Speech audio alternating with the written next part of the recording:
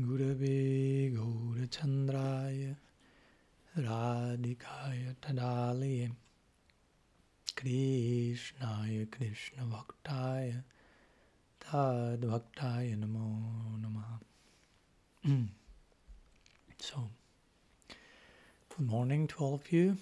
Welcome. We are continuing with our series of Radical Personalism. Today is meeting number 12 and will be the second meeting of this sub-series, so to say, inside the series on GURU-TATTVA. Second part on GURU-TATTVA. Today we will be speaking about, is Sri Guru fallible or infallible?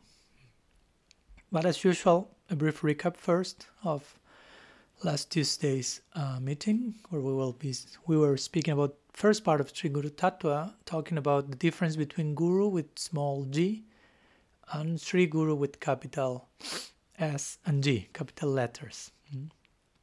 So we connected also this series of talks with the previous series where we were talking about non-dualism, non-dual thinking, how GURU-TATTVA is ideally to be approached first from a non-dual foundation, understanding how Guru is one. There's no more than one Guru, which expresses itself in a multiplicity of forms. Vyasti Samasti.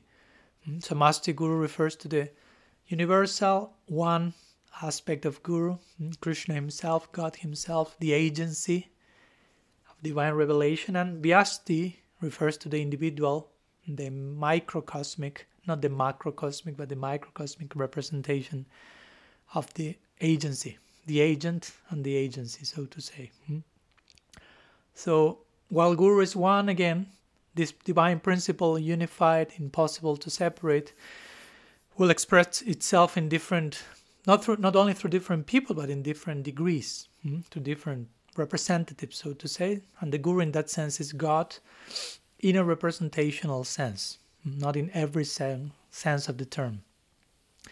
Then we also explained regarding the worship of Guru, what is actually worshipable in the Guru, what's the thing that we should be worshiping, why a Guru is worshipable, is especially worshipable in connection to other people.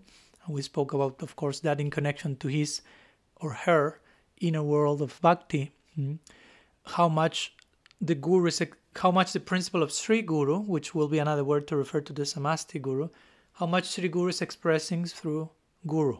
That's what we are worshipping, the degree of representation, so to say, because of the inner bhakti of the person. If we separate that and we just worship Guru, who knows for which reason, that may fall in the category of idolatry or personality cult or who knows what.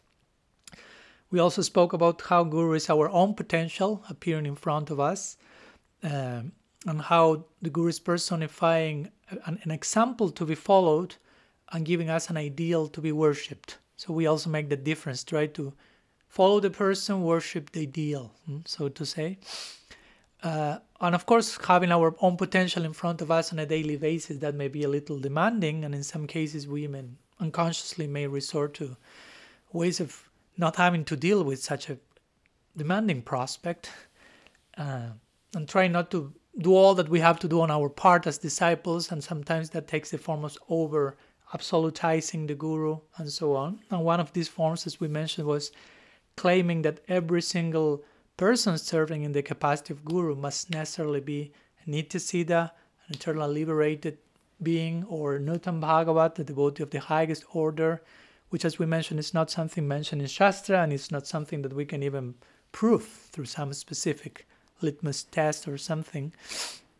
So, of course, when we say Guru is Nityasiddha, we refer Samasti Guru is Nityasiddha, but Vyasti Guru, hopefully, sometimes can be Nutam Bhagavat. Necessarily, generally, they are not Nityasiddha, but in some cases, they are not even Siddha. Maybe or sadhana Siddha, or maybe an advanced sadhaka. Srila Prabhupada will say even a Kanishta Dikari, he went to that extreme, but a sincere person, of course. But the point is, that we shouldn't feel the need to over-absolutize this principle as a way of to abate who knows what. Also, when the Shastra speaks about the Guru, we mentioned how, because someone may argue, but Shastra speaks about Guru in absolute terms. So it makes us think that probably the Guru is always in the highest possible platform. But actually we mentioned how when the Shastra speaks about Guru, it does so generally from an idealistic perspective, like assuming that the person serving as Guru is representing the Guru principle in the best possible way. From that place, the Shastra says all that it says about Guru, and from that place it demands or calls for a reciprocal treatment from a disciple, full surrender. And not only regarding to Sri Guru, the Shastra speaks like this, speaks about, Sadhu Sangha, only one moment gives all perfection in Sadhu Sangha, only half a syllable of the holy name gives you everything. So Shastra speaks from that place. Now, if all the ideal elements are in place, this can happen. The potential is there. So the Shastra, in other words, takes for granted that the Guru will be fully genuine, so to say, but also takes for granted that we as readers understand from which place the Shastra is talking to us. So from that place the Shastra speaks about Guru, from that place the Shastra calls for our surrender. But the point is, if this is not the case, if someone representing the Guru principle is not being an ideal representative, then we should surrender to that representation proportionately, accordingly. On the level of the representation, there should be a corresponding level of surrender. If this is not in place, this type of combination demanding excessive surrender while the Guru is not fully representing the principle can open the door for different types of abuse and confusion.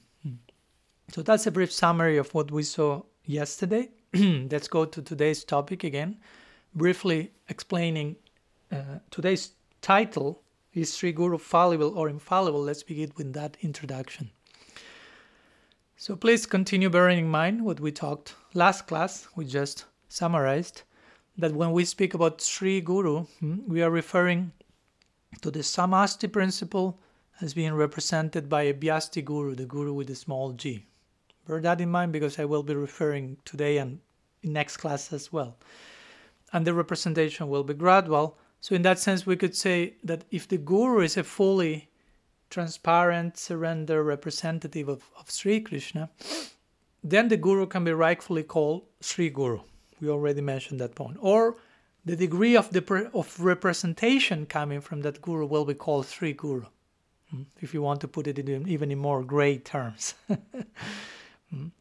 So if we want to, in this case, to think of a Guru, an individual Guru, as fully representing Sri Guru, and therefore called Sri Guru, sometimes we hear, okay, that person, Sri Guru, is infallible, because he fully represents Krishna. One name of Krishna is Achyuta, which means the infallible one. So if Krishna is infallible and the Guru truly genuine Guru fully represents the infallible one, then by extension, he or she may have to share the same qualities probably. Infallibility, blanket infallibility, probably blanket omniscience. So we'll try to address some of these things, not only today, but in another case. Of course, first we will say, well, in some cases the Guru won't be fully representing the department of Sri Guru. So in that case, that's not ideal, but it can happen. So in that case, we may see forms of fallibility in that person. But again, the question is, what about a fully transparent surrender devotee? Is that person fallible on some way? Is totally infallible? Or maybe it's both fallible and infallible in certain way, but not in every way. So today we will mostly address this particular issue, so to say, related to Guru-TATTVA. And for that I will be mostly resorting to one book that was published recently by a devotee friend of mine, Radha Madhav Prabhu, a book called Perfect Imperfection. So somehow this class may be also a trailer, promotional trailer to that book, which of course I recommend for whoever would like to read. It's available in Amazon and other places. Perfect Imperfection, which speaks a lot about this idea of fallibility and infallibility in Guru. So let's begin with, or continue with the next section, where we will be talking about how Sri Guru's infallibility is not the same as Krishna's infallibility. And so there will be a way to speak about the two of them as infallible, but not necessarily in exactly the same way. So, of course, let's begin by saying the Guru is not totally infallible, like Krishna is. Again, be careful with making a parallel between Guru and Krishna in an absolute way, which runs very close to Mayavad. And we will share examples of how this is so. And again, we mention this because sometimes we hear some extreme statements about the Guru's infallibility, and to the point of Guru cannot make any single mistake in any sense of the term. Whomever is serving in that post, no matter the adhikar, but if he's posted as a Guru, it must be perfect in absolute terms. And again, some problems can come through our Gaudiya timeline because of this. So again, this is not the case. But also at the same time, we could say if a Guru is, again, fully surrendered, in this case I'm referring this direction, even if that person may have some fallibility on some level, as we will see, that person will have infallible bhakti, through which he will basically bind Krishna. Krishna is the infallible one, Achyuta, and Achyuta is bound by the infallible bhakti of Sri Guru. So even if we'll see, even a pure devotee can commit some mild mistakes, on a deeper level, that bhakti is such that the infallible one is captured by that person. So there is infallibility in terms of inner purity and inner bhakti in the case of a pure representative, to the point that the infallible one is controlled by that. So, but what we say also, that the infallibility of Sri Guru won't be the same as Krishna's infallibility. And with this we refer that the Guru may commit what we may call, and Radha Madhav calls, mild mistakes. We need also to make some separation here between mild mistakes and grave mistakes. So a mild mistake will be a mistake committed by a very deep person, high Guru, which don't challenge her inner purity, inner standing. While on the other side, we can speak about grave mistakes, which do indeed affect the purity, the inner devotional standing of a devotee, and which in this case won't be committed by a pure representative acting as Sri Guru, but from another devotee or even a Vyasti Guru who is not totally advanced. So again, we have a nuanced scenario. Don't try to make all things one. So in this case, it's important to recognize that if a Vyasti Guru, not too high in this case, commits some grave mistake, this doesn't mean that the infallible Samasti Guru principle is at fault or is compromised. The integrity of the Samasti Guru is not compromised by agent's misbehavior, so to say. The agency remains unaffected, so to say, by that. So, of course, if we discover some grave mistake in a Vyasti Guru, it's important to bear this in mind, because if not, the faith in the Samasti Guru principle may be affected. So in that case, it is recommended, if a Vyasti Guru is committing a grave mistake, we can take shelter in the Samasti Guru principle while proceeding accordingly. We'll continue speaking about that later. Remember, when we say Sri Guru, we are speaking about an individual who is beyond grave mistakes. About Samasti Guru, or we are referring by Sri Guru to an individual who is beyond any grave mistake. While Vyasti Gurus may be on that level, but Vyasti Gurus may not necessarily fully represent Sri Guru and may commit grave mistakes. So, sorry to repeat over and over again these points, but just to make the terms enter. So in relation to these two types of mistakes, mild mistakes, grave mistakes, again, we may also speak about corresponding types of infallibility in the Guru. On one side, the Guru will express a fully genuine Guru will represent infallibility, as we mentioned, in devotional purity, in inner standing. That person will be fully surrendered, and Sri Guru agency will express through him or her. And on another side, we have infallibility in external conduct, but not necessarily the latter will be always present, even in a high personality. And by this I mentioned some mild mistakes may be there in the conduct or some, whatever. We will see examples of that. But those mild mistakes won't, again, compromise the first infallibility, which is in terms of inner purity. And again, we should be able to separate these two, because by understanding that the Guru can make mild mistakes, such recognition, if addressed properly, will never result in less faith. But by properly addressing it will result in a more realistic, mature, accommodating faith, if you will, human-like as well. So we could say that, again, if a guru is deeply surrendered, proportionately to how surrendered a guru is, or not only a guru, anyone, our mistakes won't compromise our devotional integrity. We could say that. Now, there may be mild mistakes, but the inner surrender will protect us from grave mistakes. And in that sense, we could say that the only real mistake is not to surrender, basically, and not to fail in this or that. Because if we are internally surrendered, fully, sincerely surrendered, Krishna will take that in consideration. Everything else will be something temporary, if you will, that he will accommodate. And remember, when we say to be fully surrendered, this is not like one act performance. This is something gradually to be attained. So this is not something to get neurotic about either. No, I have to be fully surrendered. It's a process. So let me share one verse from the Bhagavad, 11th canto, chapter 5, verse 42, where this is clearly mentioned. It's kind of somehow a parallel to the famous Apichet Suduracharo verse from the Bhagavad Gita.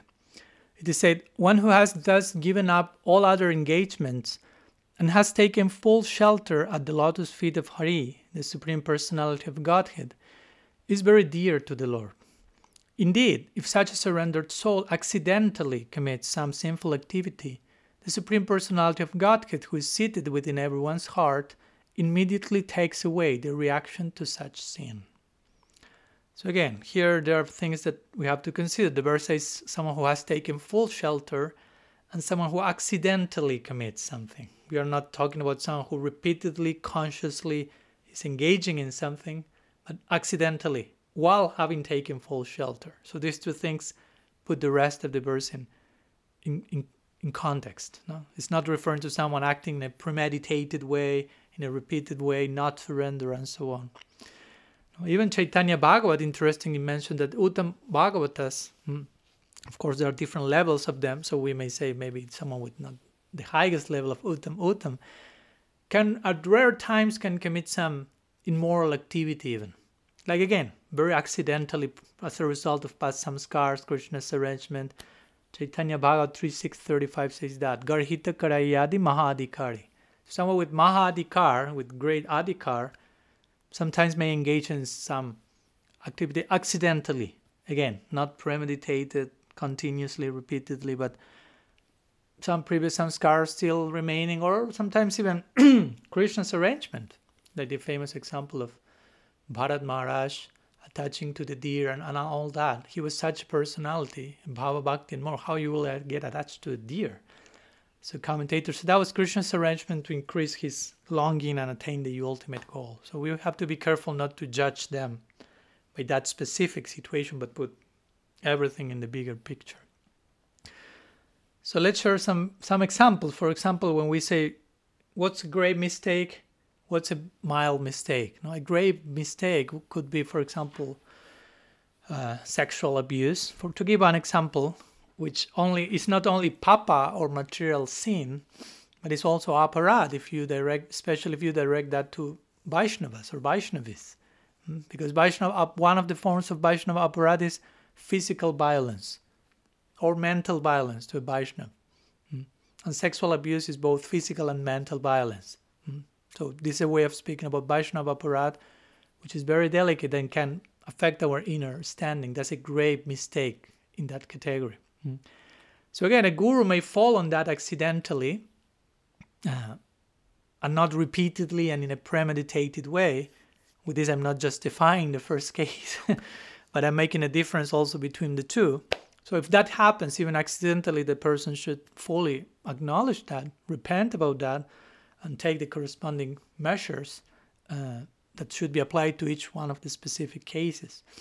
Again, what to speak if that same situation is going on repeatedly for decades, the person is abusing more than many people, some of them underage, and on top of that, the person is denying any responsibility. Then we have another degree of grave mistake, so to say. So I say all this to see that even the same grave mistake can be expressed in so many ways and levels, and different measurements have to be taken accordingly. Which, of course, when I say grave mistake, again, I'm not limiting this to sexual abuse. It can play out in many other forms of subtle abuse as well, like manipulation or dismissal of this person, and dehumanizing treatment, ostracizing, defamation, other stances which clearly will compromise one's integrity, especially if you see that there is a repeated pattern of those things, that they don't happen only once accidentally. And in relation to all these different forms of abuse, sometimes I've heard devotees saying, like, in relation to this, well, my guru did those mistakes, but my guru helped me for so many years. So because of that, I've decided to continue supporting my guru, although I know he's not acting correctly now. But the point is, if that person helped you so many years, which is great, and now he's doing wrong, and you know that, the way of supporting him or showing your affection is by telling that person that he's or she's doing wrong, and not by supporting the wrongdoing. That's not reciprocating what you have received from the guru. You follow my point? So that's the ideal way of supporting that person. It's good to be grateful from what had received from the guru, but there's corresponding ways to express gratitude according to the circumstance. So anyhow, some notions on possibilities of grave mistakes. Of course, there may be many others. I'm going to mild mistakes. One example that Radhamada Prabhu shares in his book is that, for example, which is an interesting one, that mostly our entire Gaudiya lineage has been mistaken for centuries, in that for most of us, during decades or centuries, we thought the appearance of Radha Kunda is on Bahulastami, which falls on Kartik. But recent years ago, it has been proved that it's not on that day. According to some purport on the Bhagavatam by Jiva Goswami, it's a Chaitra Purnim, which is in March, April, not in October, November. So we have all our acharyas and great enlightened personalities celebrating that on the wrong day. But no problem. Inner integrity has not been compromised in those cases. That's a mild mistake. Again, a guru may misspell a word when writing, or forget one verse, trying to quote the verse, and it's okay, no problem. Life goes on. So, and again, there are accounts of pure devotees making mild mistakes throughout all our Shastra. It's not just, there's one example. So that account also is clearly demonstrating that a pure devotee is never meant to be depicted as infallible, in every sense of the term. Again, if you said pure devotee, he is or she is infallible in terms of inner purity, but the person is not free to engage in some of these mistakes. Also, another example given by Radha Madhava is of entire lineages committing mistakes and nonetheless remaining worshipable for us. For example, the line of Madhvacharya, which the Gaudiya Sampradaya is connected with somehow, they reject the validity of Brahma Vimohan Lila. You may remember when we gave the Brahma Vimohan Lila series. They do not accept that. They say that's an interpolation. So for us, we think the whole lineage is wrong. But that doesn't mean that they became bogus or they are now rejected because of that or something. Indeed, we can go to our own lineage, the Gaudiya Sampradaya, which is a lineage which fully revolves around the Srimad Bhagavatam as a center hub on scripture. And for us, what's the Bhagavatam? The Bhagavatam is Vyasadev's own critique to his own words. So here we have the author of a book who accepted that what he wrote before was some form of fallibility, if you will, and the upgrading of that becomes the Bhagavatam. So our lineage is a result of that, if you will. And the Bhagavatam itself, we could say, well, okay, the Bhagavatam is the upgraded perfect form. Yes, but also in terms of mild mistakes, the Bhagavatam itself acknowledges it possesses them. Famous verse, that bad visargo janataga viplavo jasmim pratishlokam avadavati api. So avadavati api means there may be some mild mistakes here in the Bhagavatam, some meter issues and some details, but despite that, the Bhagavatam is worshipped by great saintly personalities. Or we could say even not only despite that, but because of that. Because the Bhagavatam, by possessing some mild mistakes and remaining worshipable, shows to us there is a place for imperfection in such a way that it can add to the charm of the equation. Because the Bhagavatam ultimately is pointing to where? Krishna Lila. And Krishna Lila is divine imperfect, as we mentioned in one series of lectures we gave. There's no other book that shows this combination, Krishna Lila and its apparent imperfection. So in this connection, let's go to another section where we will speak about the charm of mild mistakes, how they, both in Sri Guru as well as in God himself. So to see how there's place for mild mistakes without any deep compromising, even in the life of the Absolute. So what to speak in the life of her representative. So as we explained in a series of lectures that I think I gave 2020, Kartik, Divine Imperfect, that was on Damodar Lila. So that's somehow a trailer to this series for those who would like to, who do not find my lectures long enough. You can go to that series, somehow complementary. So there we mentioned how limitation, Krishna is being tied there, remember, very, very symbolic. The Absolute is being tied to mortar. So limitation, he's limited, he's tied. But limitation doesn't compromise the freedom of the Absolute. Krishna is not less free by being tied, but actually more free because he's experiencing more love. Love is the ultimate freedom. So that we find in Damodar Lila, God being tied, but such situation is adding charm, is increasing the affection, loving interaction between Yashoda and Krishna. So if affection increases, freedom increases, because love is the ultimate freedom. But at the same time, there's limitation and imperfections on some apparent level. But there's nourishing the charm and the freedom and the love. So it's interesting. There's place for limitation and imperfection, not only in us, again, but in God himself. Brother Madhav quotes the famous Latin idea of errare humanum est. To err is human. And he adds, well, in this case, in the context of Damodar Lila, we could say errare divinum est. And to err is divine. And it applies to Krishna, it adds charm. So in the same way that Krishna's apparent mistakes, again, he's a liar, he's a thief, he's a womanizer, but all those quote-unquote mistakes make his pastimes even more sweeter. The same criteria can be applied to the shortcomings of a guru. Again, not to justify anything, but just speaking in terms of mild mistakes and proper surrender in place. And if we have the proper vision as well, no? Radha Madhava will call the proper vision the perfect, imperfect vision. When you allow imperfection in the context of perfection. So in that case, we will see one, Krishna's apparent defects are given rise, he will say interestingly, by Krishna behaving himself imperfectly, quote unquote, that gives his devotees the chance to express unconditional love to him.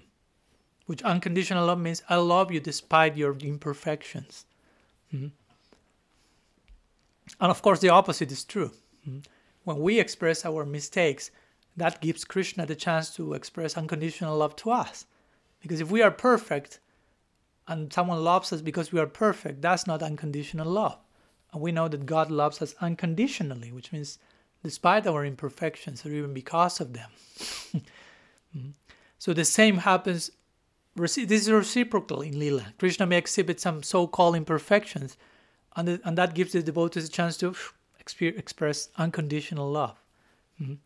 Sometimes we have a very wrong idea about God. We think, okay, God is displeased with our mistakes. We cannot fail at anything. We have to be perfect. I'm not promoting with this, make mistakes on purpose to endear yourself to Krishna.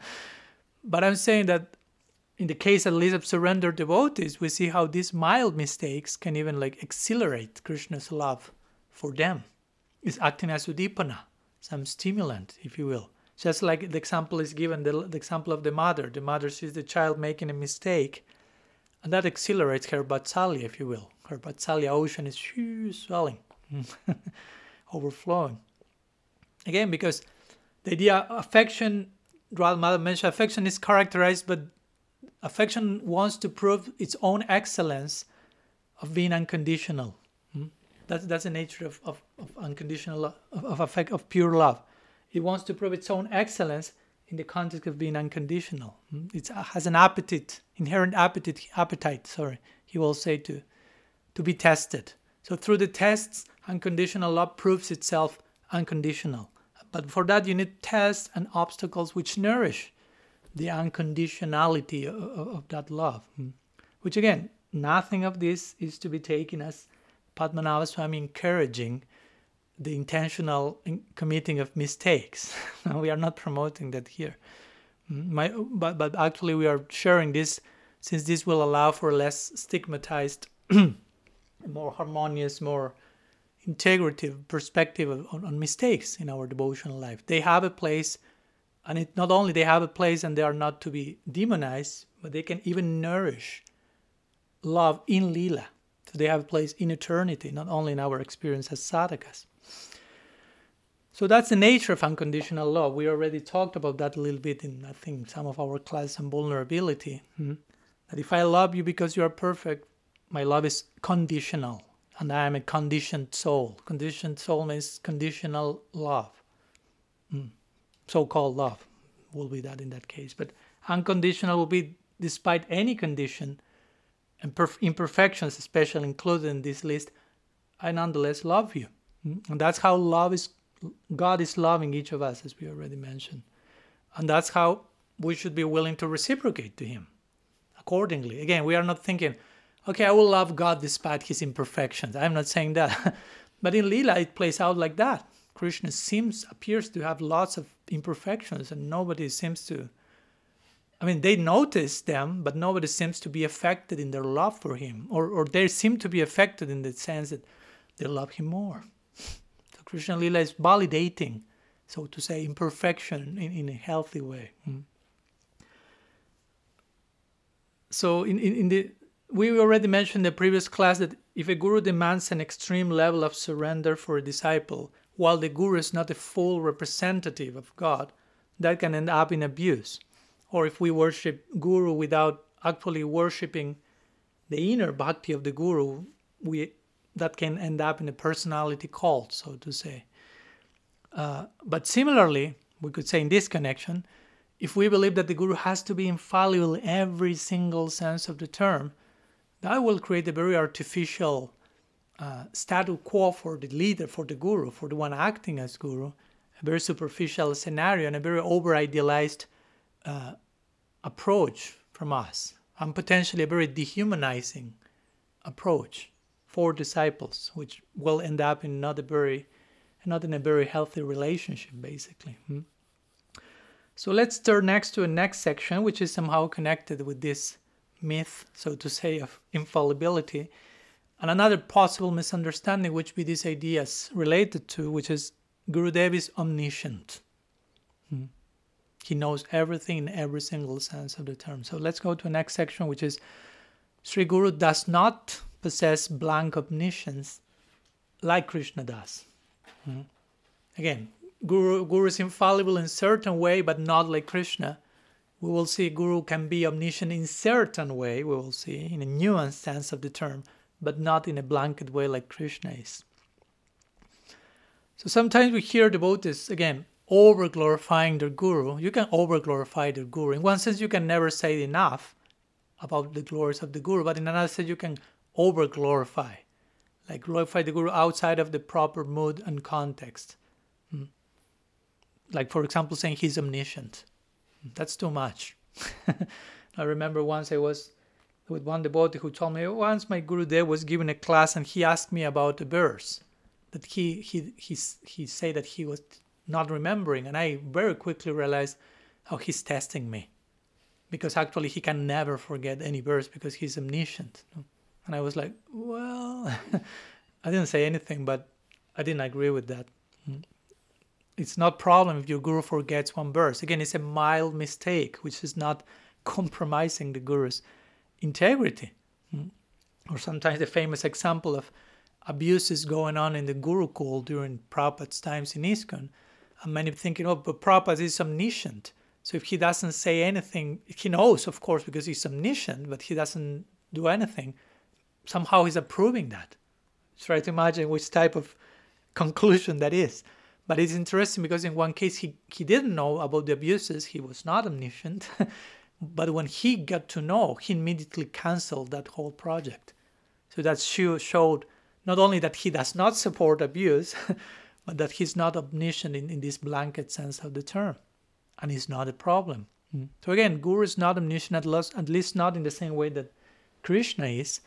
And Shastra is fully confirming this. For example, the main examples always cited is when Srila Rupa Goswami quotes in his Bhakti Rasamrita Sindhu, he gives a list of 64 qualities in Krishna, like summarizing his unlimited qualities. And it is said the first 50 of those 64 can be found in a jiva or in a pure devotee to a minute extent. The first 50. So omniscience is in the list, but not in the first 50. It's 652. So it's outside of the scope of normal souls, so to say. Omniscience is quality 52, which is it is said to be present sometimes partially in Shiva, Mahadev. So we are not him, just in case. But it is only fully exhibited in Krishna, in God. And this is also confirmed in many other places. Vishwanath Chakravarti Thakur's commentary on Gita 18:16, for those who want further evidence, Bhaktivinoda Thakur's commentary on Gita 6:39 as well. Also, Radha Madhav Prabhu quotes one section from Harinam Chintamani, since we mentioned Bhaktivinoda Thakur, chapter 15, verses 72-73, where Bhaktivinoda Thakur is speaking there how the Guru guides his disciple in ascertaining his or her Siddha Deha, or internal identity. Let me read the quote, which shows how the Guru is not omniscient. When the spiritual master is ascertaining the aspirant's pure devotional inclinations, the aspirant should also help the spiritual master by speaking his mind about his own preferences. As long as he has not clearly established the disciple's inclinations, the Guru's directions are not flawless. Which again shows how it's not that the Guru already knows who you are and all, whatever you may be feeling. He needs your rapport and feedback. As long as that's not present, he may say or she may say something that is not infallible, so to say. So in this way, the pure devotees are not omniscient, but they remain pure devotees. It's not that they are less pure devotees but not being omniscient. Of course, we could say they are omniscient in the sense that they are pure devotees, Krishna is in their heart, and by the inspiration of Krishna in the heart, they will know as much as it will be required in their service of Krishna. Krishna makes that point in the Gita, Dadami Buddhi Yogam Tam. From the heart, I give them the intelligence to come to me. So we could say in that sense, Krishna is in the heart. We already spoke that Paramatma is one aspect of the Guru, Chaitya Guru. For the devotee, Paramatma is replaced by Krishna, so to say, but remains as Chaitya Guru in that function.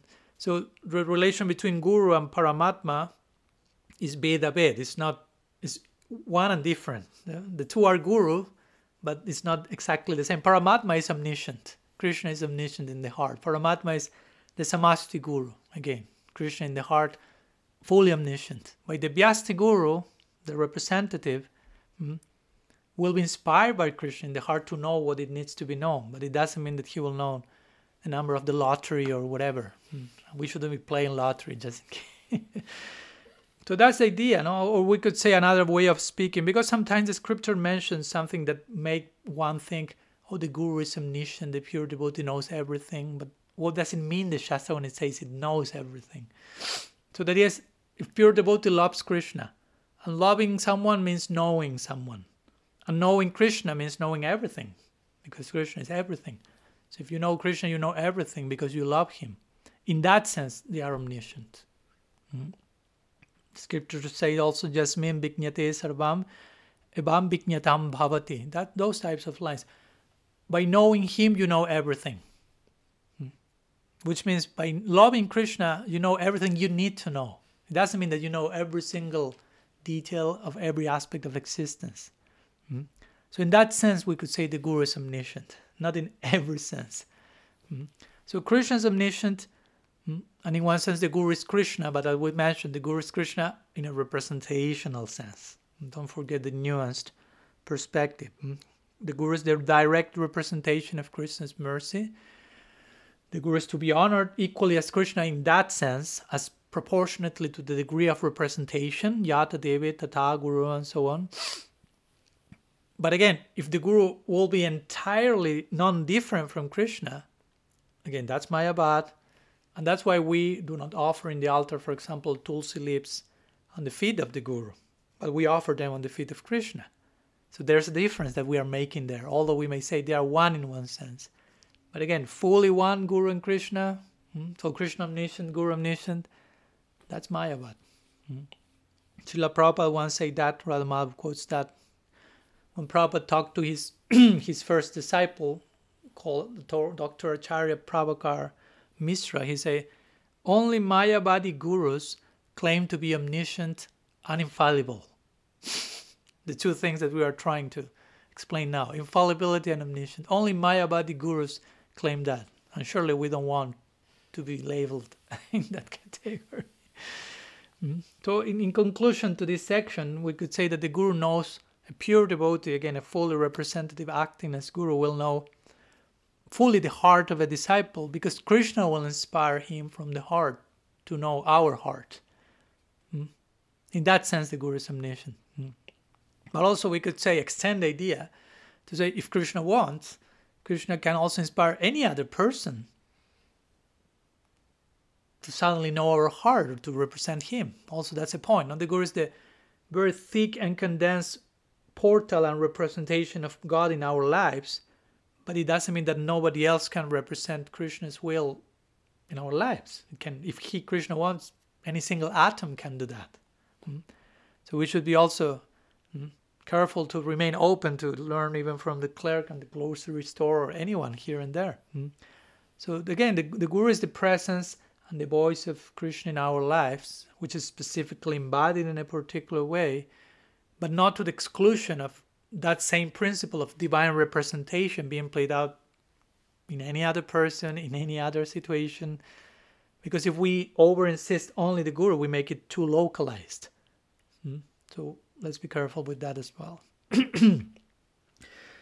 Let's go to the next section, which may take us a little bit more time than the other ones because it requires so. And it will be called collective neurosis through the weaponization of aparat.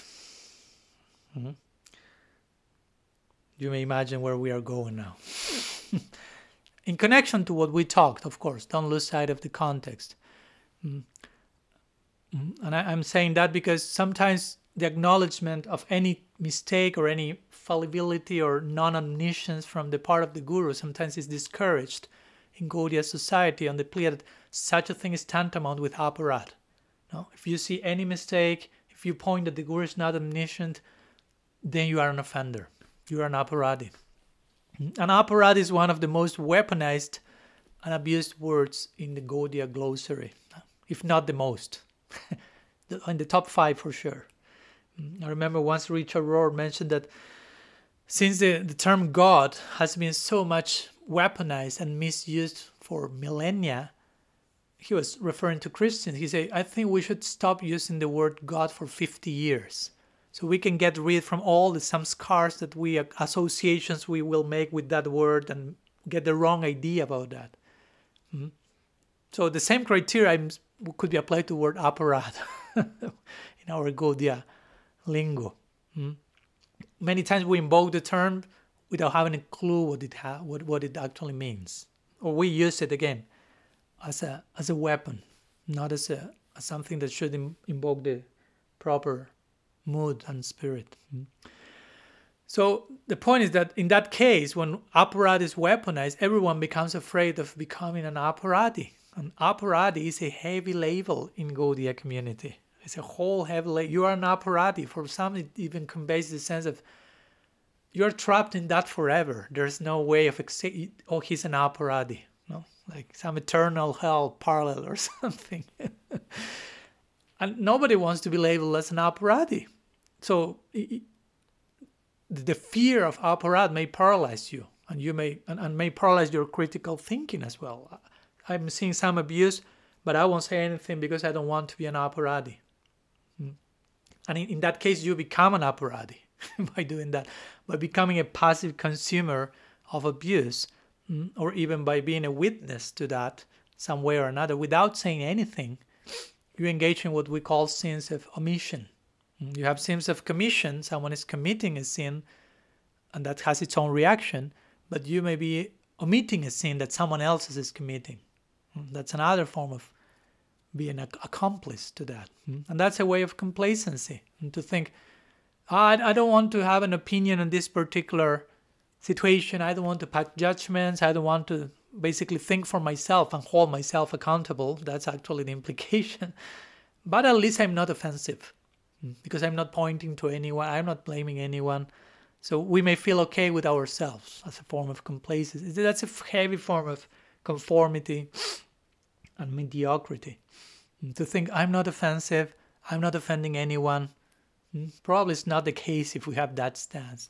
It may feel comfortable, of course, but actually this stance is a form of sin according to Shastra. Let me share Chaitanya Charitamrita 2590. I'm not making up these ideas, that's in Shastra. This verse says, a person who knows things as they are and still does not bear witness becomes involved in sinful activities. So it's common sense, which is generally quite uncommon. So we are trying to invoke that uncommon common sense. So if you know that something wrong is going on and you don't bear witness to that, you become implicated in that. Period. But sometimes devotees remain silent out of fear. Fear of committing offense, many other fears. In this case, we were talking about aparad, the fear of aparad. And they mistakenly think, any type of criticism will be necessarily aparad. But that's not the case. Many times silence is aparad, as we are seeing. Silence can be crime.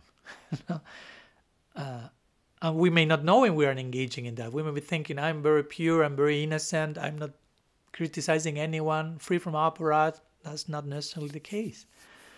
And sometimes pointing to something that is wrong may not only not be aparad, but may be a way of showing care and affection for that person, acting as the real well-wisher of that person. So we, in other words, we may camouflage our silent aparad by pointing to a false one outside of us.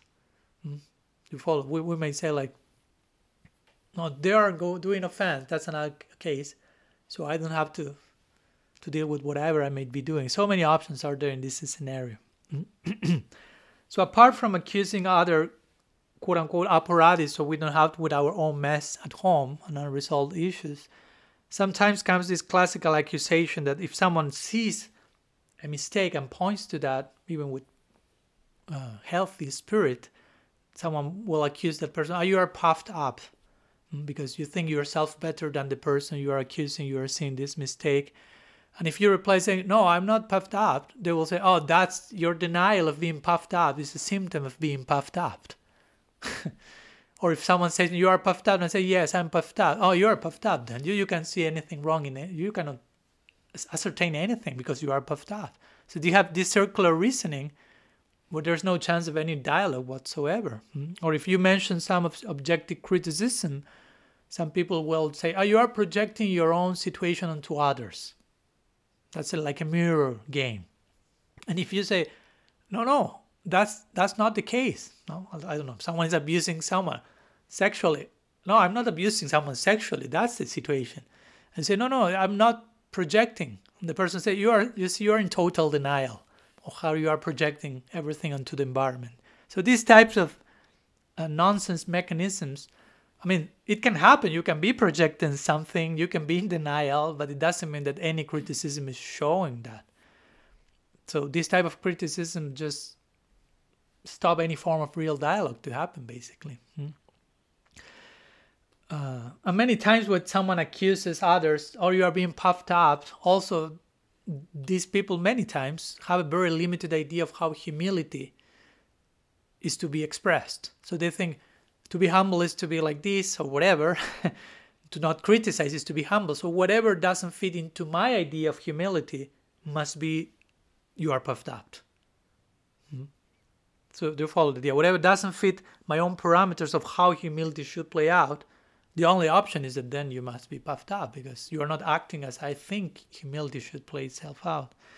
Or accusing someone sometimes of you are not surrendered, or you are an aparati.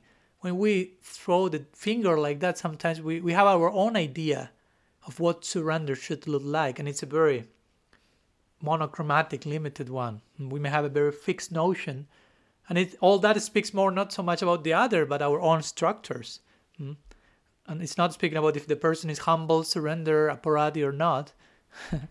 So to determine if someone is actually surrendered, humble or not, we have to enter into the inner intention of the person, not merely judging the external packaging of how that expresses itself. So anyhow, out of fear of this apparat, this neurosis that sometimes is invoked through the weaponization of this term, people sometimes prefers not to say anything, to look in another direction, not to be offensive, but that allows abuse to continue without any form of correction. Or sometimes in the name of not being offensive, we end up being extremely diplomatic in our relationship with others because you don't want to offend anyone. So you become very politically correct, very diplomatic, very calculative in how you relate with anyone or everyone. So you don't want to commit or even if you know the person is doing this, but I don't want to be apparati. So everything becomes very superficial, basically. But the point is that the word apparat, or another word for apparat, is ninda. Ninda doesn't mean to criticize, because there's place to criticize in a healthy way. Ninda means slandering, abusing, blaspheming. That's apparat, that's ninda. Constructive criticism is something completely different. Ninda or apparat is clearly motivated by wrong feelings, by wrong heart. So that's apparat. Apparat means against apparata, against love. That which goes against love, if you will. So it doesn't refer to point to constructive criticism pointed with a healthy spirit. So apparat or ninda, in other words, could be defined as finding faults with the wrong heart, with ill motivation, so to say. But something very, very different will be seeing faults without the attitude of finding faults. Brother Mother makes a difference. One thing is to be a fault finder, and another to find faults is one thing. To see faults is another thing. So to see faults that happen to occur, and you have some discernment, and you have to discern anukula sankalpa pratikulya varjana, what's favorable, what's unfavorable. Showing that, pointing to that in a healthy way, that's a form of affection, as we say, of care, of concern. And again, trying not to see any mistake like in a forced way and superficially, like trying to imitate an Uttam Bhagavat who sees Krishna everywhere and doesn't see a defect in anyone. That's a form of premature transcendence, what we may call. And that makes no sense for someone who is not in that. That's imitation, basically, and that will create just further disturbance in society and opens the door for an ending abuse. And sometimes we find immature devotees saying things like, again, don't criticize anyone. I'm playing here the devil's advocate back and forth. Some trending slogans of devotees, Radha Madhava invokes this one, like, don't criticize anyone, otherwise the person's bad qualities will be transferred to you. So don't be a fault, don't criticize anyone. But again, he said that if you follow common sense, in this case, if someone is a child abuser, and I'm pointing to a child abuser, that according to this slogan means I will become a child abuser immediately by pointing that, because the fault has been transferred. So now you have to be careful with me. Which of course doesn't make any sense. No, it doesn't mean that by pointing to a mistake, the thing will come to you. The transfer of sin happens if you criticize. If someone maybe does something wrong, but you criticize with the envious heart, bad attitude, you may acquire part of that. But if that's coming from a constructive criticism spirit, that's a show of affection again. So again, we shouldn't criticize out of envy. We shouldn't criticize with ill motives, with a wrong heart. But friendly criticism is not only legal and allowed, but totally necessary for any sincere sadhaka. You need to have that discernment. Rupa Goswami, in 4th verse of Upadesamrita, he refers to that as Priti Lakshanam, as an expression of love. To reveal the mind in confidence to others and to hear from others in confidence. That implies also finding faults and sharing constructive criticism. Because if we as a society forbid all forms of criticism, are banned from the Gaudiya society, stigmatize criticism, which is even worse, the society is totally backwards, and it runs closer and closer to a cult, more and more, and closer to a totalitarian regime. Nobody can say anything. Nobody can criticize this or that.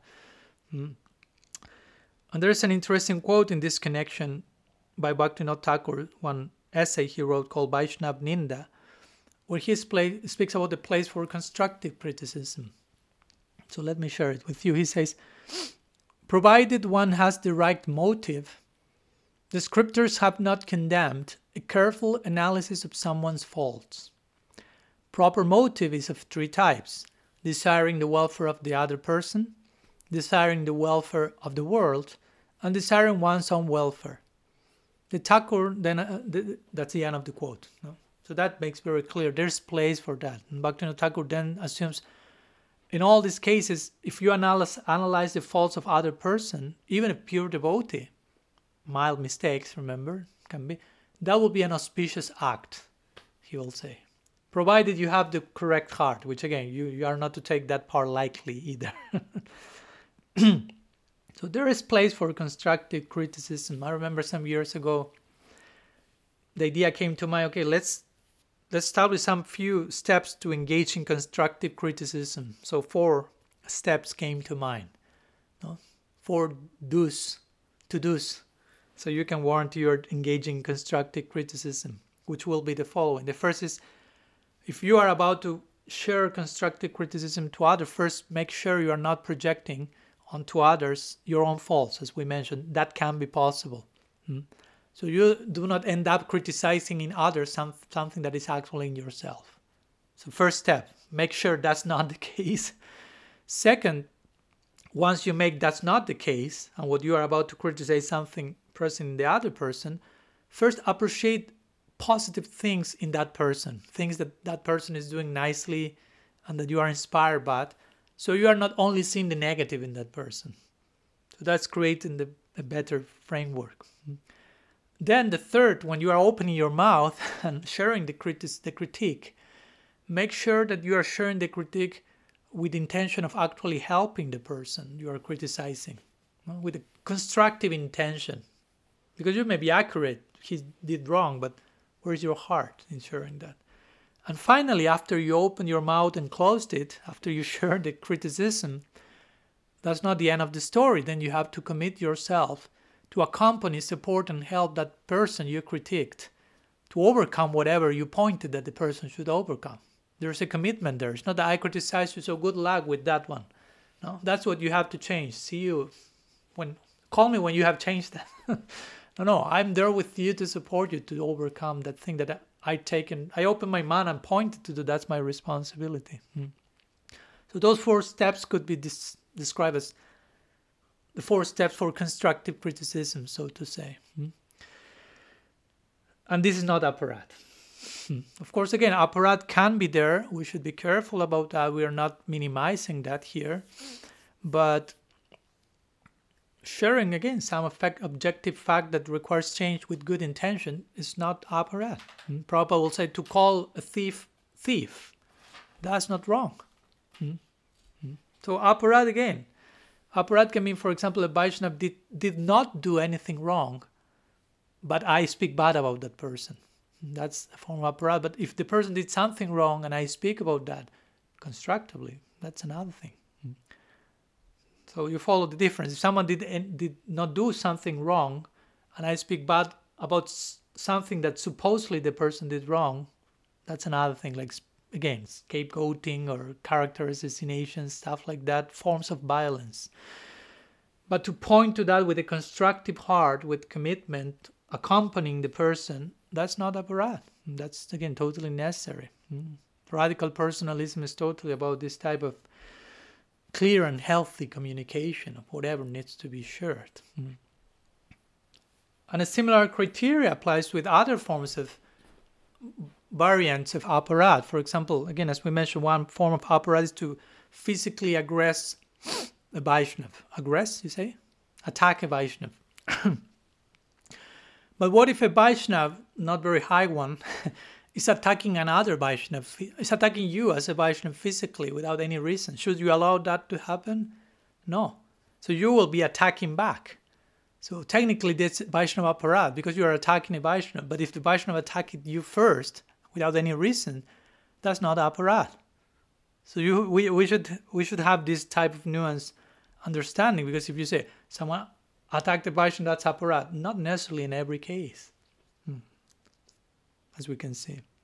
So anyhow, of course, as much as someone behaves as a perfect Vaishnav, it will be offensive to criticize that person with a wrong heart, or to point to things that are, to point at mild mistakes as trying to make them grave mistakes, or losing sight of the purity of that person. But if someone behaves as a non-Vaishnav, although that person presents himself, herself as a Vaishnav, and one detects that, and one thinks about that, and one shares that constructively, that's not aparat. Sorry to repeat the same, to pound the post over and over again, because there's generational neurosis and trauma to be solved in this connection. So we need to pound the post a little bit. And again, if on the other side, in the name of being surrendered and humble, we do not do anything, say anything, look to another direction, that's opening the door for abuse, basically. Don't be offensive with Maharaj. He's a sannyasi. Don't say anything. No, he's a senior devotee. He's a guru. He's a Prabhupada disciple. Don't be offensive. This type of one-liners that inject intimidation. Yeah, and that person may be a senior devotee, but that may be a child abuser also. Senior in terms of external years, but not in terms of behavior. So if someone is a senior devotee but is not behaving as such, pointing to that is not offensive. It's actually a gesture of care, not only for the victim of that abuser, but for the abuser himself even. So it's care in all directions. It's not aparat. And of course, sometimes it still comes the argument, a surrendered soul never commits any offense. But in some cases, a surrendered soul may still, as we mentioned, accidentally engage in some, even offense. It can happen. But Krishna won't take them. But of course, again, if this soul is surrendered, heart's in the proper place. And there's one verse in Bhakti Rasamrita Sindhu, 2:138, says, the Supreme Lord, who is pure-hearted by his very nature, does not see the serious offenses of his servant, but he accepts even a little service as a great thing. He does not find fault even in those of low character. So again, it's not speaking about do whatever abuse you like and Krishna will really like. It's speaking about the sincerity of the servant, how Krishna is biased divine transcendentally toward bhakti, but not as an excuse to engage in abuse because Krishna is nonetheless covering up for us or something like that. It's more speaking about how God is seeing us unconditionally and how we should extend that to others as well. Remember, if he loves me unconditionally, I won't abuse others because he loves me unconditionally. If he loves me unconditionally, I will love others unconditionally. I will extend what I'm receiving. I won't abuse what I'm receiving and abuse others as a result of that. Again, and if you are really surrendered and read that verse, you won't think, okay, now I can abuse totally. Krishna is covering up for me. That person won't abuse this statement. That person will be humbled and will reflect whatever I need to change. How will I change that? Because Krishna is so loving and unconditional. So I will be humbled by that. Radha Madhava also interestingly points that it's interesting to realize that the first demon that Krishna killed was Putana. And Putana represents, according to Bhaktivinoda Thakur, that each asura represents some anartha. So Putana represents the false guru. Or by extension, we could say, not to think in black and white terms, bona fide, false, we could say something in the guru's character that doesn't represent the samasti guru. That could be the false guru, so to say, something that is not representative of the Sri Guru agency. So Putana represents that. Again, not only the false guru as a complete cheater, so to say, but aspects that can be there on some level. And of course, it is said that we cannot get rid of all the other anarthas that other demons will represent if we do not get rid first this first one, which in this case will be our attachment to unfavorable teachers or our incapacity to critically examine them. That's another way to understand kill Putana. Again, it doesn't mean you are a false guru, get out of here. But there may be some aspects of certain people, not only maybe not our guru, someone else. And Putana represents attachment to unfavorable teachers, lack of critical thinking, incapacity to critically examine them. So you cannot go to other anarthas if you not dealt with that one first. And of course, sometimes devotees who are advocating this complete ban of criticism in all directions, not to be offensive, themselves are trying to avoid being criticized by others. So that's the way they are trying to do so. Or they are attached in an improper way to others who are trying to avoid that criticism. So anyhow, to conclude with this section, and I will say 108th time again, constructive criticism is not tantam parallel, synonymous with Vaishnava aparad. As we say, it's to hate the sin, not the sinner. No, it's a different there. We are pointing to something that needs change. We are pointing the person did wrong in something, but we are not judging the person as a whole because of what that person did even. No? If you did something wrong, it's not that you are wrong ontologically as a being, but you are opening the door for the person to change and upgrade herself. Basically, that's the idea. It's not that we we criticize someone with the intention of making them suffer forever.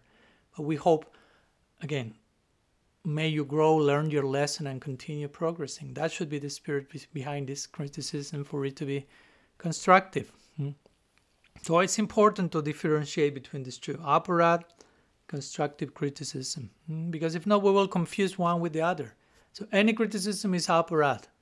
And so we develop this fear or this false sense of diplomacy, and everyone becomes paralyzed and non-critical.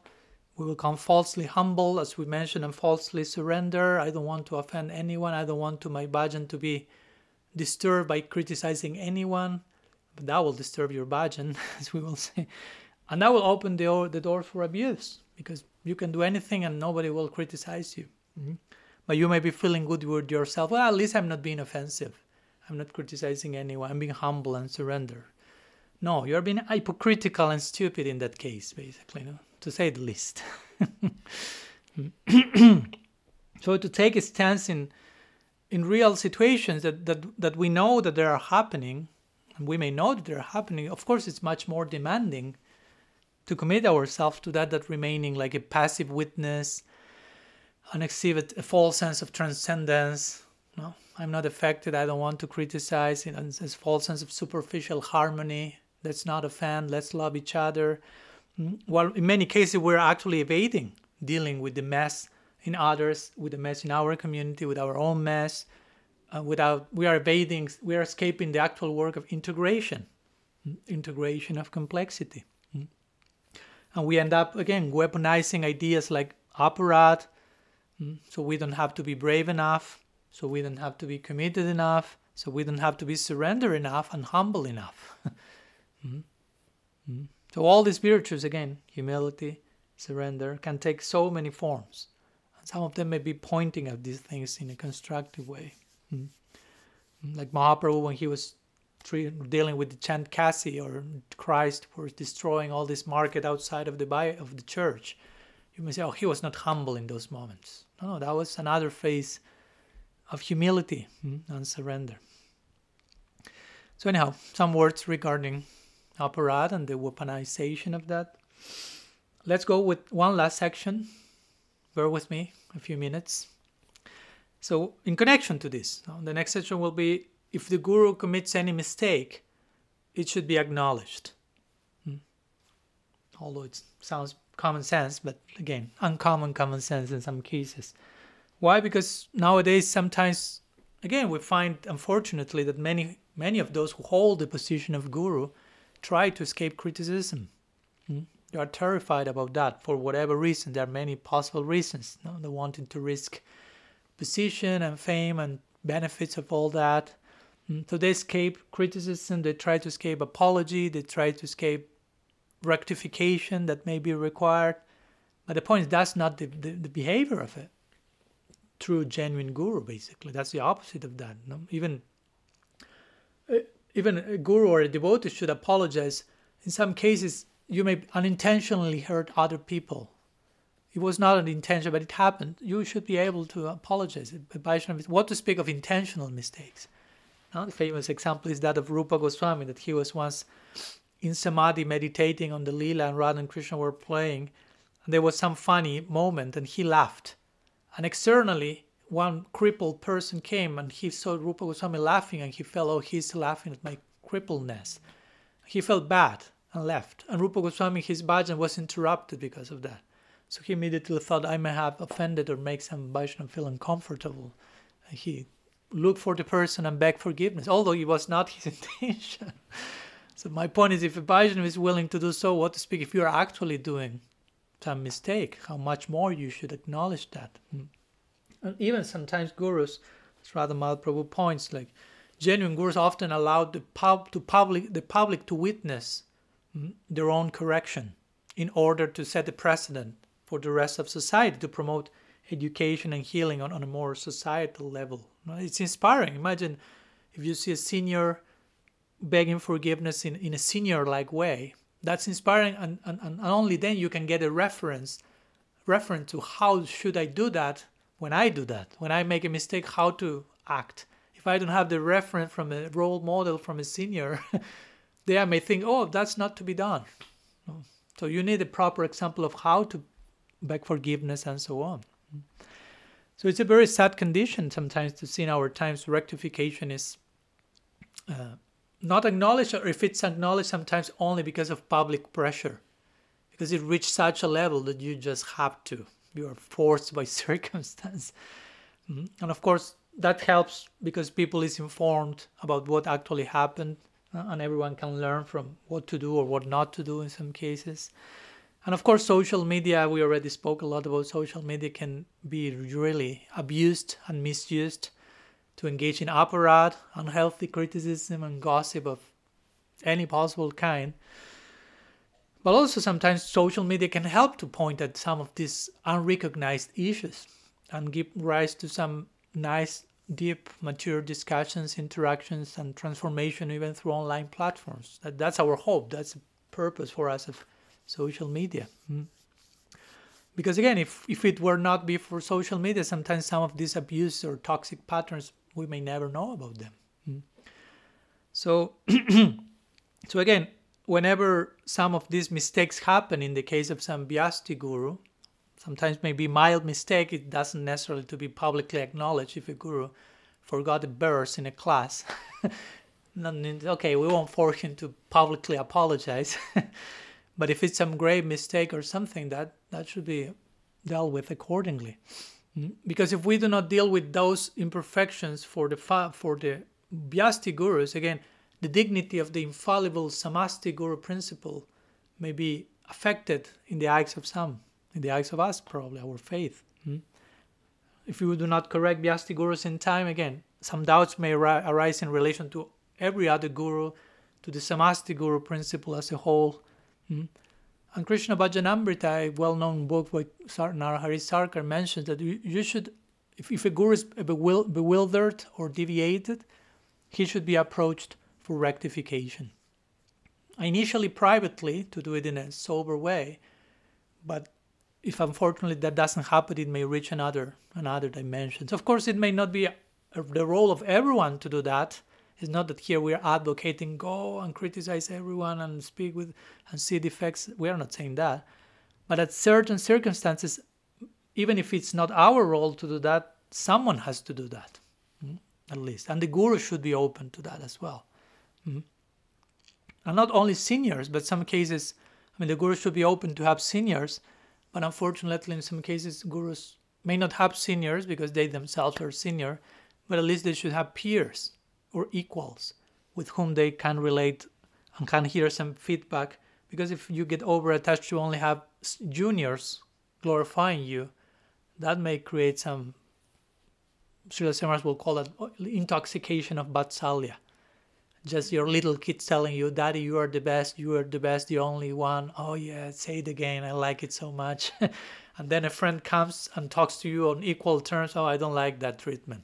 I want to be special always. So friendship is a very challenging relationship for our ego. To have someone that on equal terms will tell you things plainly without any kijai, maybe, but with love and concern, again, with affection. So it's important that gurus keep those peers in this connection to be informed about any possible shortcomings they may be indulging in. So again, in conclusion, a mature devotee will never think that, I am exempt from all fault, from all accountability. If you are mature and sincere, you will be more than open to that.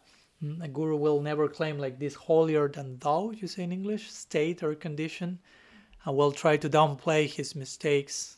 That's not the idea. No, it's not a threat if we correct ourselves.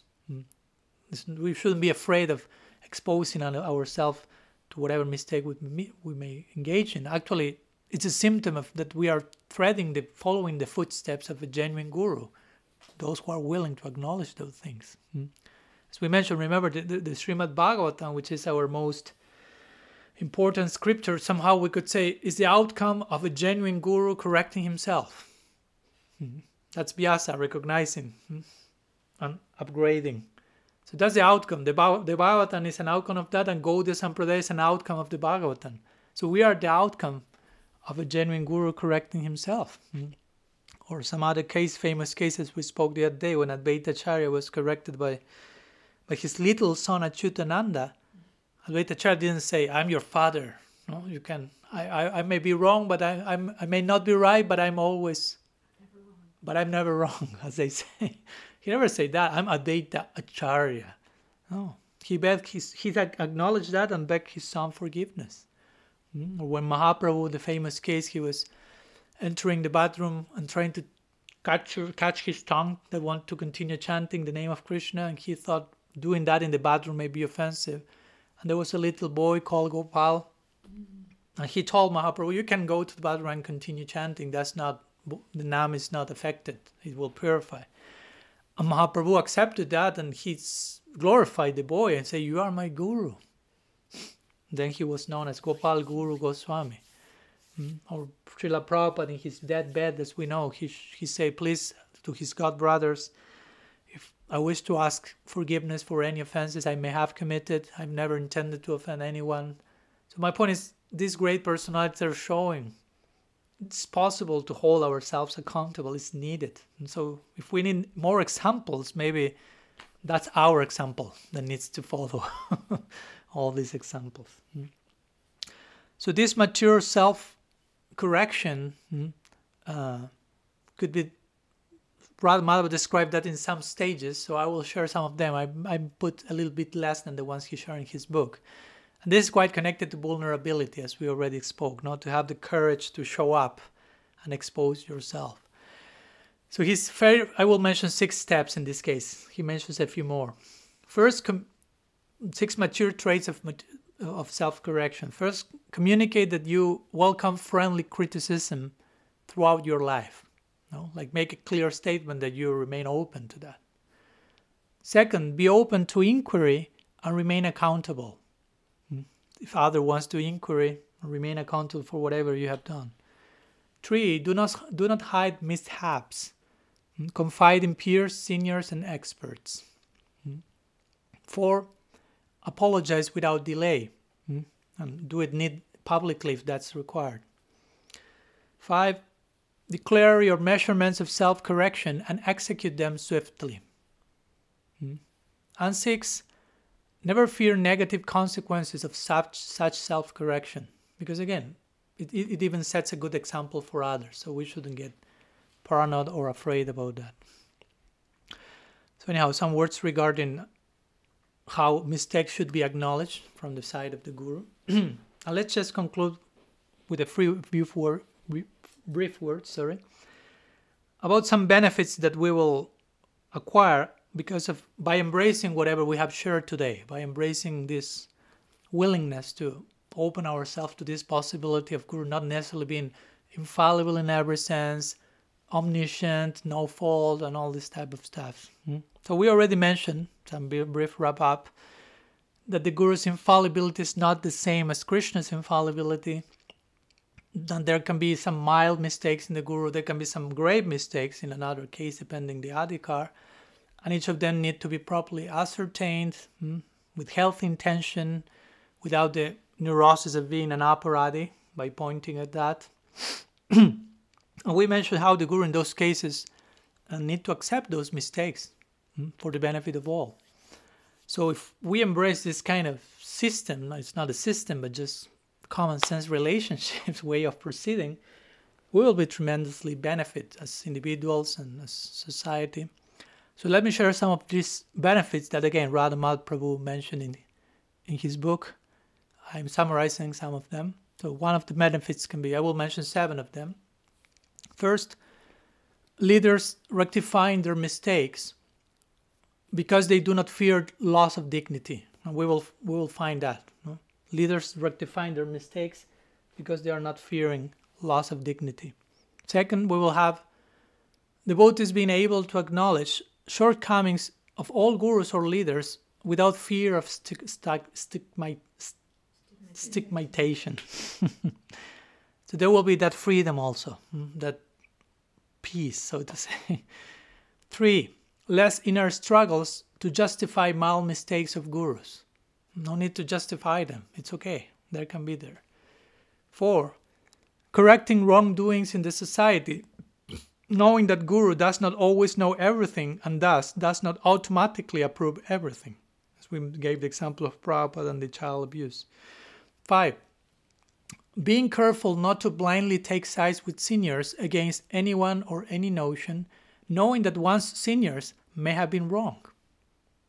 6, supporting those who correctly and without envy discuss one's seniors' errors so that rectification and healing can happen.